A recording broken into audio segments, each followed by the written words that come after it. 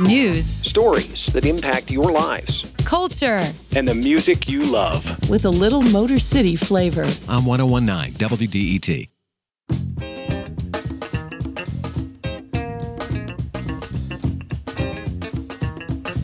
You're listening to Detroit Today on 101.9 WDET.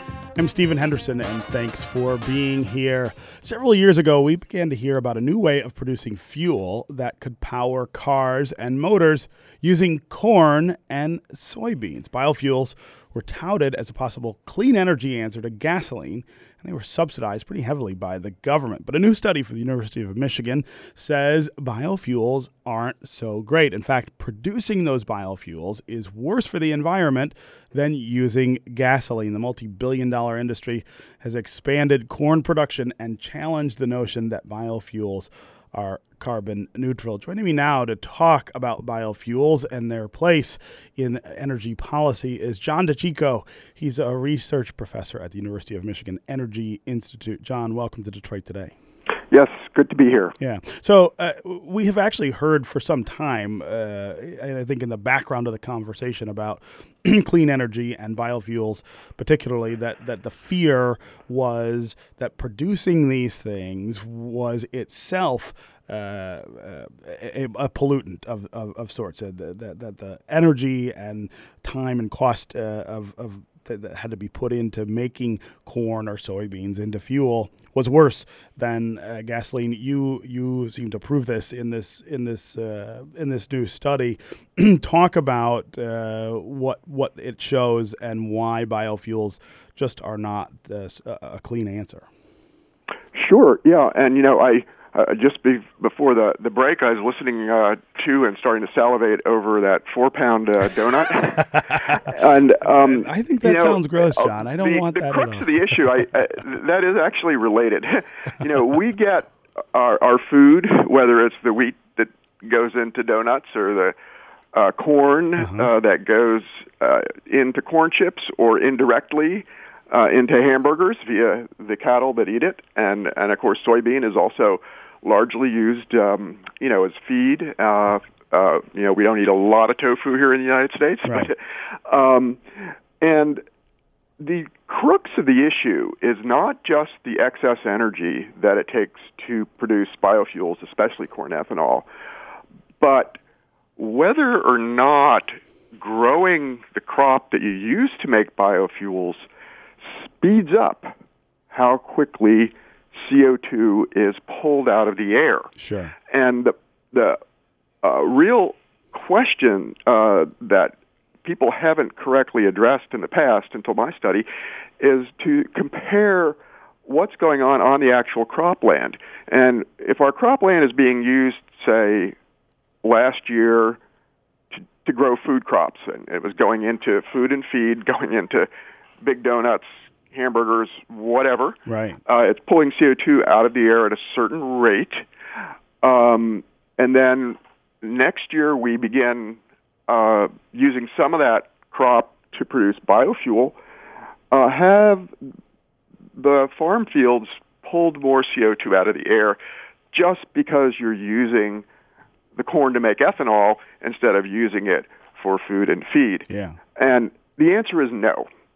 And because when you burn a biofuel, it still has carbon in it. Carbon is the fuel of life, so we use carbon-based fuels both to feed ourselves, like carbos, and of course gasoline has ancient carbon in it, and ethanol has carbon in it as well, and that's where most of the energy comes from. Right. So when you substitute the fuel, say ethanol for gasoline or biodiesel for regular diesel, you don't change how quickly CO2 is exhausted from the tailpipes. And because you haven't changed how quickly CO2 is being pulled out of the atmosphere on the farm fields, right there, the sort of the basic situation is a wash, right. which people have a little trouble believing at first, but it's a wash. And then when you go look at these other issues you raised about the energy and emissions costs of producing the biofuels, those are worse than the fossil fuels. Yeah. So the end of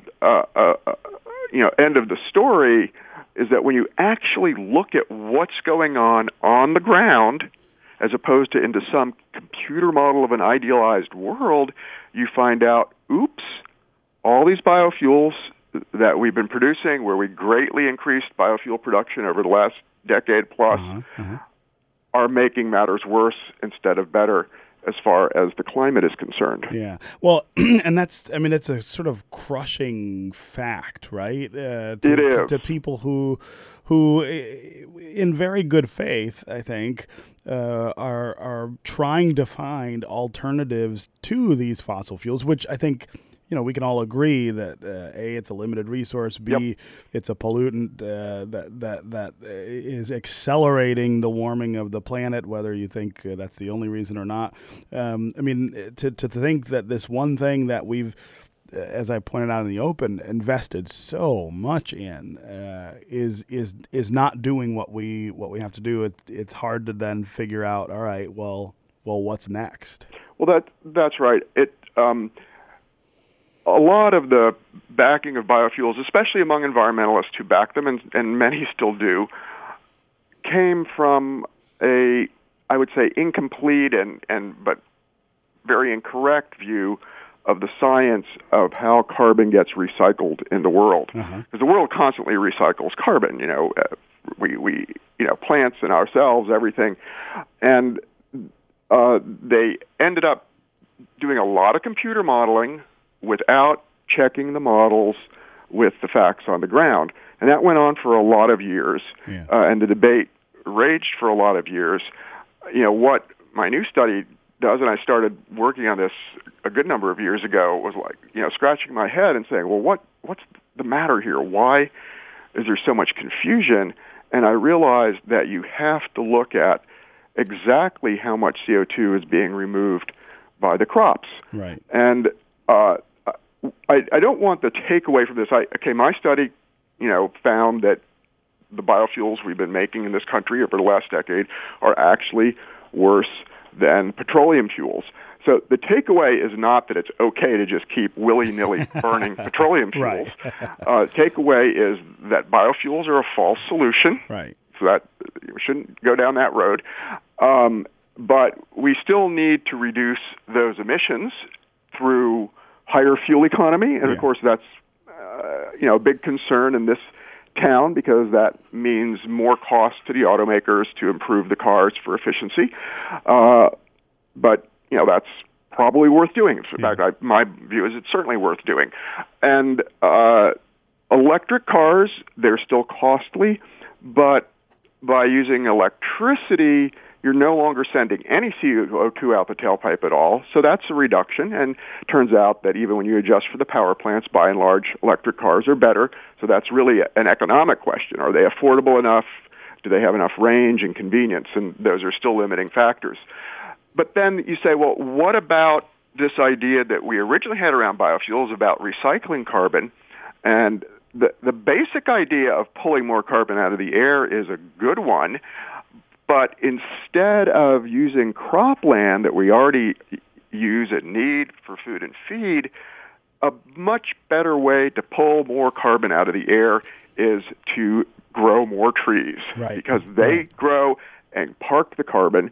And especially in a state like Michigan, our natural resource base, before Michigan was settled, most of the state was forest. Because we're blessed, and especially these days we're thankful for plenty of moisture. Actually, we've had a awfully wet August. Right. But that moisture and sunshine are the basic formula for growing trees well in our climate. And so the bottom line is, instead of appropriating some of the crops, either here in Michigan or anywhere else in the Midwest, to take them away from the food chain and use them to make fuel, which only makes matters worse for the atmosphere, we'd be better putting efforts into reforesting and restoring other ecosystems that suck carbon out of the air naturally. Yeah, no, that's a really great point. This is Detroit Today on 101.9 WDET. I'm Stephen Henderson. My guest is John DeCicco. He is a research professor at the University of Michigan Energy Institute, author of a study that talks about how biofuels, once touted as a possible clean energy answer to gasoline and heavily subsidized for by the government, aren't such a great alternative. Producing biofuels is actually worse for the environment, it turns out, than using gasoline. If you want to join the conversation, give us a call. 313-577-1019 is the number. How involved should the government be in encouraging green technology development? Was it worth going down this biofuels road, even though it turns out to not have panned out the way we thought it would? Because maybe it teaches us something that leads us to another kind of alternative. John DeCicco just talked about planting trees as a way to pull carbon out of the atmosphere as opposed to focusing on biofuels. What are your ideas about how we get off of fossil fuels and gasoline and towards something greener? 313-577-1019 is the number. Derek in Warren, welcome to Detroit Today. Hello, thank you. My question really was, why haven't we looked at hydrogen as a viable option? I mean, the current internal combustion engine burns things. If we use pure hydrogen, there's really no carbon involved. I mean, we can pull air from the atmosphere. We can get hydrogen from electrolysis, either on either of the coasts or here in Michigan alone. I don't see why we couldn't just convert to pure hydrogen, burning it, and maybe set up gas stations where they swap tanks and things like that. Right. I was always curious about that. Good question, Derek. John DeCicco, research professor at the University of Michigan Energy Institute. Why don't we have hydrogen-fueled vehicles? Well, car companies are working on that. They've been doing it kind of in fits and starts over the years. There was actually a big push on hydrogen around the beginning of the G.W. Bush administration. So that goes back, I guess, almost 16 years now. Around 2000, after the 2000 election. General Motors had some hydrogen prototypes, and there was a lot of talk about it. It's being revived. Actually, Toyota has a hydrogen car now. Honda has had one for a number of years. There are at least a couple hydrogen fueling stations in the greater Detroit area that have been put in. The big issue with hydrogen, there's several big issues. You can make a hydrogen car. That's been done, and people believe you can drive down the cost of hydrogen cars pretty well over time. But it's non-trivial, and it's a pretty huge investment to, figure out how to produce huge quantities of hydrogen in a way that is itself clean, and then B, put in the fuel network, an infrastructure to deliver hydrogen everywhere, which is pretty challenging because hydrogen, it's the lightest substance on Earth. It's of course, very flammable. It's not toxic itself, but it, in an enclosed space, hydrogen is far more prone to accidentally ignite than natural gas. Right? So, and unfortunately, the hydrogen for the hydrogen fuel cell cars has to be extremely pure. So, like with natural gas, we put mercaptans in it, smelly sulfur-based compounds so that we can detect leaks. People don't know if there's a way to put that kind of scent in hydrogen and still have it work. So there's a lot of technological and cost barriers there that stand between us and the hydrogen economy. Derek, again, thanks thanks very much for your call. Let's go to Trajan in Ann Arbor. Welcome to Detroit Today. Hi, how are you? Good, how are you? Good. So my question is really whether or not the fact that the biofuels are bad for the environment is caused because it is such a new technology. Because it's only 10 years old, I wonder if we can't develop better systems for production, develop better capturing technologies within the vehicles so that after another 10 years or so, they are more energy efficient, they are better for the environment than they are right now? Is that something that we can explore, or is it just sort of a dead end already? That's a great question, Trajan. Essentially, John DeChico, is there a way to make up for, I guess, this this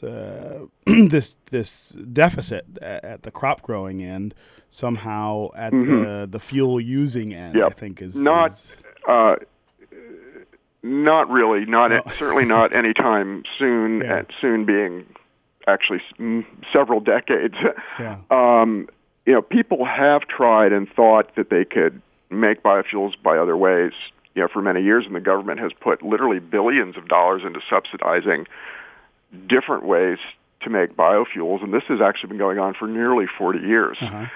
At this point, I consider those efforts to have failed, given how much money is put into them and how little productive result has come from that.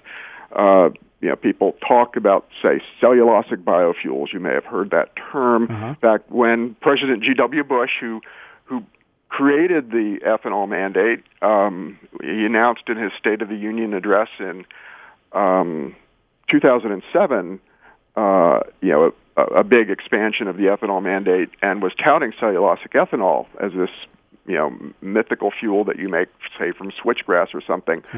Well, those efforts have pretty much come to naught, again, after decades of government subsidy and so on. And to me, it goes back to the fact, hey, reducing CO2, that's a pretty urgent problem. Global warming, in my view, is a clear and present danger. Yeah. And you should be not asking, well, what mysterious magic bullet might we come up with, magic biofuels or whatever, but what's the best we can do to reduce emissions here and now? And when it comes down to it, it's the things that I was talking about before. Let's improve auto efficiency, and then let's reforest and pull more carbon out of the air that way. Right. Those are known solutions. They're not cost-free, but they're affordable. They don't face any daunting technological barriers, and we can go a long way with those for many decades. It's something you can do without having to resolve the question of whether that's right. something could be improved with the yep, biofuels. Yep. Yeah. And again, I would say at this point, that's pretty much a dead end. Yeah. The idea that you could somehow make biofuels at large scale in a way that are helpful rather than harmful. Right. Trajan in Ann Arbor, thanks very much for that call. John DeChico, one last question. A caller wanted to know who funded the research that you were able to do. That's a question that comes up. The American Petroleum Institute was one of the funders on this work, and of course, that raises eyebrows. Right, of course, we know the oil industry doesn't like biofuels. For me, as someone who has worked on the environmental side of this for all of my career, it is a strange bedfellows situation.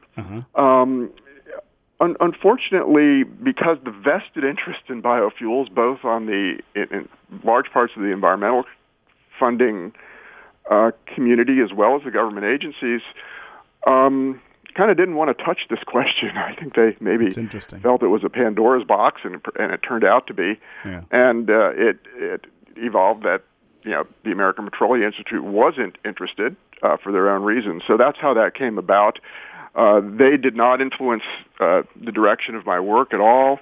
I've been on record raising very critical, skeptical questions about biofuels for many years before we got the money from the Petroleum Institute to do this particular study. So I think that's a good question. It's an appropriate question. We disclosed that in the acknowledgments of our technical paper that was released yesterday. Yeah. But that doesn't change the results. The facts, the cropland data we used speaks for itself. Well, and it raises really important criticisms of the way we have doubled down on this for so long. So, John DeChico, research professor, University of Michigan Energy Institute, thanks very much for being with us on Detroit Today. You're welcome, Stephen. Yeah. Take care. All right, you too. Up next, we're going to talk more about how policy around green technology does or doesn't work to benefit the environment. Nick Schreck, director of the Transnational Environmental Law Clinic here at Wayne State University, is going to be here. And stay with us on the phones. What do you think about energy policy, green forms of fuel, and things like that? Give us a call. 313-577-1019 is the number. Stay with us on Detroit Today.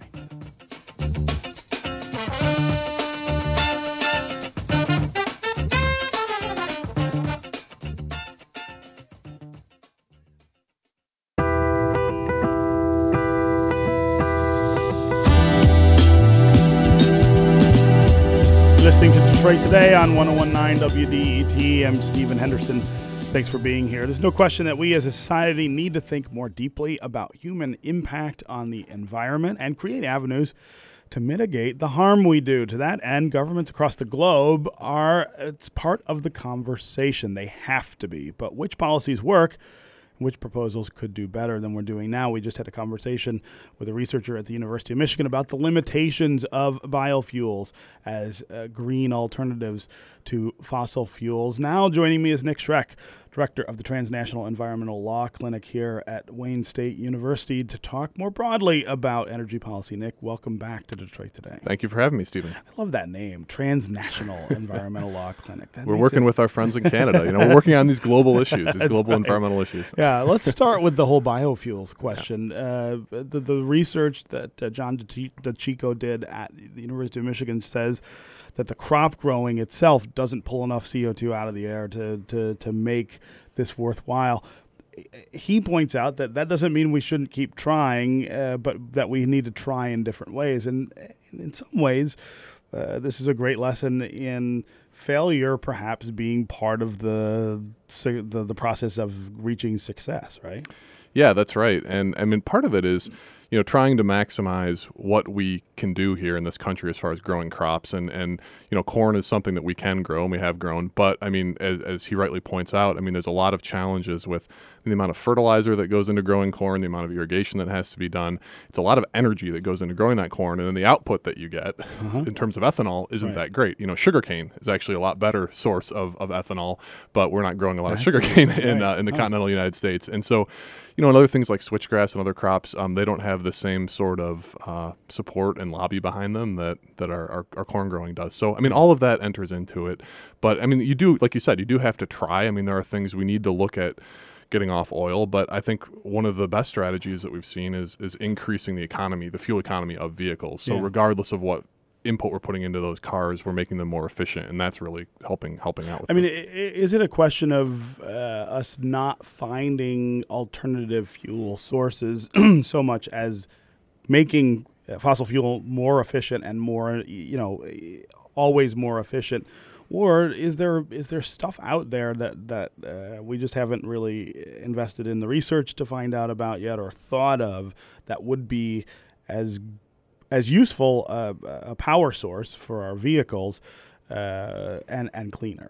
Yeah, I mean, I think there's some really interesting work that's been done. I mean, you guys just talked about hydrogen and hydrogen fuel cells, but I mean, even there's other really interesting stuff. I mean, just with the electric vehicles, if you think about if we really seriously invested, I mean, we as a public invested in electric vehicles, or like a vehicle like the Volt, where you have the gasoline electric hybrid, I mean, that savings can be just astronomical in the amount of fuel that is conserved by switching to more electric. And yeah, you still have the challenges with, okay, we have to generate that electricity, but as we're bringing more and more renewables onto our electric grid, wind and solar, really beefing up that type of electrical generation, electric vehicles start to look more and more beneficial, not only to the environment, but also in our pocketbooks, because the cost keeps coming down pretty dramatically. Yeah.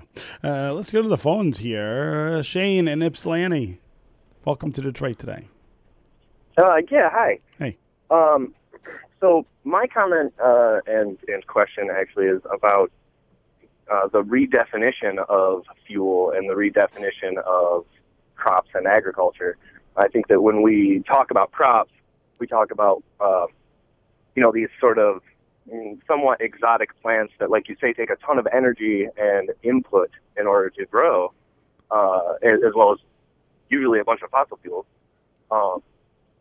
where, if we were to invest in perennial and regenerative agricultural practices and crops, maybe we'd get more benefit out of that. I mean, like take, for example, we put a lot of energy and money into battling invasive species. Right. But these are plants that grow readily without any extra energy, right? Right, without any extra effort, sure. We could be harnessing that nature's ability to push forward a plant or really well. Take like a box elder tree, for example. Right. Its ethanol production ability per acre goes far and beyond anything like switchgrass or corn, because it grows cubic feet, right? We're talking cubic acres when you grow things into the sky. Yeah, right? That's Shane. That's a really interesting. That's a really interesting point. Nick Schreck, I want to give you a chance to answer that because I don't know the answer. Yeah, I mean that's absolutely right. I mean there's fast growing species of plants that have pretty good energy output, and we don't have to add fertilizer to them, right? They're just occurring. I mean I was thinking I have some poison ivy in my yard that I'd be happy to throw into a big vat and turn it into energy. Right. I mean there's a lot of stuff that grows very effectively and efficiently in this climate.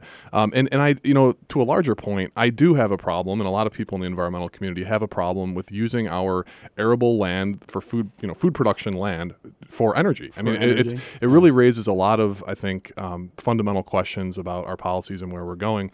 The difference between the box elder tree and the vines, the kudzu and poison ivy and corn is that you don't have the farm lobby behind those trees and those products. Right. Absolutely. And so if you could though create a kudzu farm or a box elder farm, I mean would it really work the way that? Well, and the other thing to remember is scale. Okay, so we use a lot of fuel, and I don't have the updated numbers as how many millions of gallons a day we use in gasoline, but to scale up, I mean, you need a lot of woody biomass to meet that need. So, so for the foreseeable future, you're still going to have petroleum-based fuels, and then we're going to continue to invest in electric vehicles. But the thing is, if you can work at the margins and maybe produce ethanol from these other types of feedstocks like box elder is a great example. Using those kinds of trees instead of corn, I think you then lessen some of those climate impacts that Mr. DeSico talked about. Yeah, absolutely. I'd like to add too, if there's time, that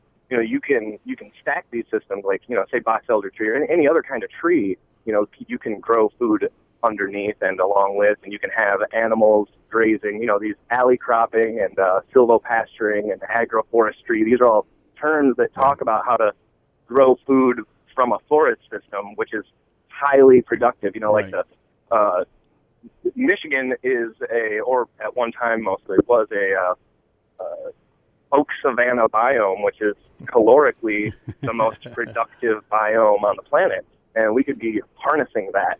We used to support mastodons here on the planet, on this part of the world. That's a huge animal. It takes a lot of calories to make that thing live. And we can do that here. Shane, we're not meant to grow corn here. Right. No, you're right. Shane, thanks very much for the call and those comments. I mean, what he's getting at there is the policy choices that we're making about it's not just energy, it's also food. These things all tie in together. Absolutely, and you have to always think about those policy considerations and what's driving those policy decisions. What's driving our politics, who's investing in electing officials and driving that policy, and listening to the last segment, I was thinking about, I did some hurricane relief in Honduras about 10 years ago, and deforestation of the mountains in Honduras has caused huge problems for flooding impacts. Has happened all over the world. But one of the guides, he said that, those mountains were intended to grow pine trees. Yeah. That's what's supposed to be there, but nobody gets rich growing pine trees. So that's the thing you have to think about, right? I mean, we do forest products, but it's always with the idea of in 30 years we cut them down for lumber or something. So, just reforesting the state is, I think, a laudable goal, but it's something that you have to look at the realities of, who's going to pay for it, right? All right. Nick Schreck, director of the Transnational Environmental Law Clinic here at Wayne State University. Thanks for being here. Thank you. All right. I'll be back Monday. I hope you will too. This is 1019 WDET Detroit, Wayne State's public radio station.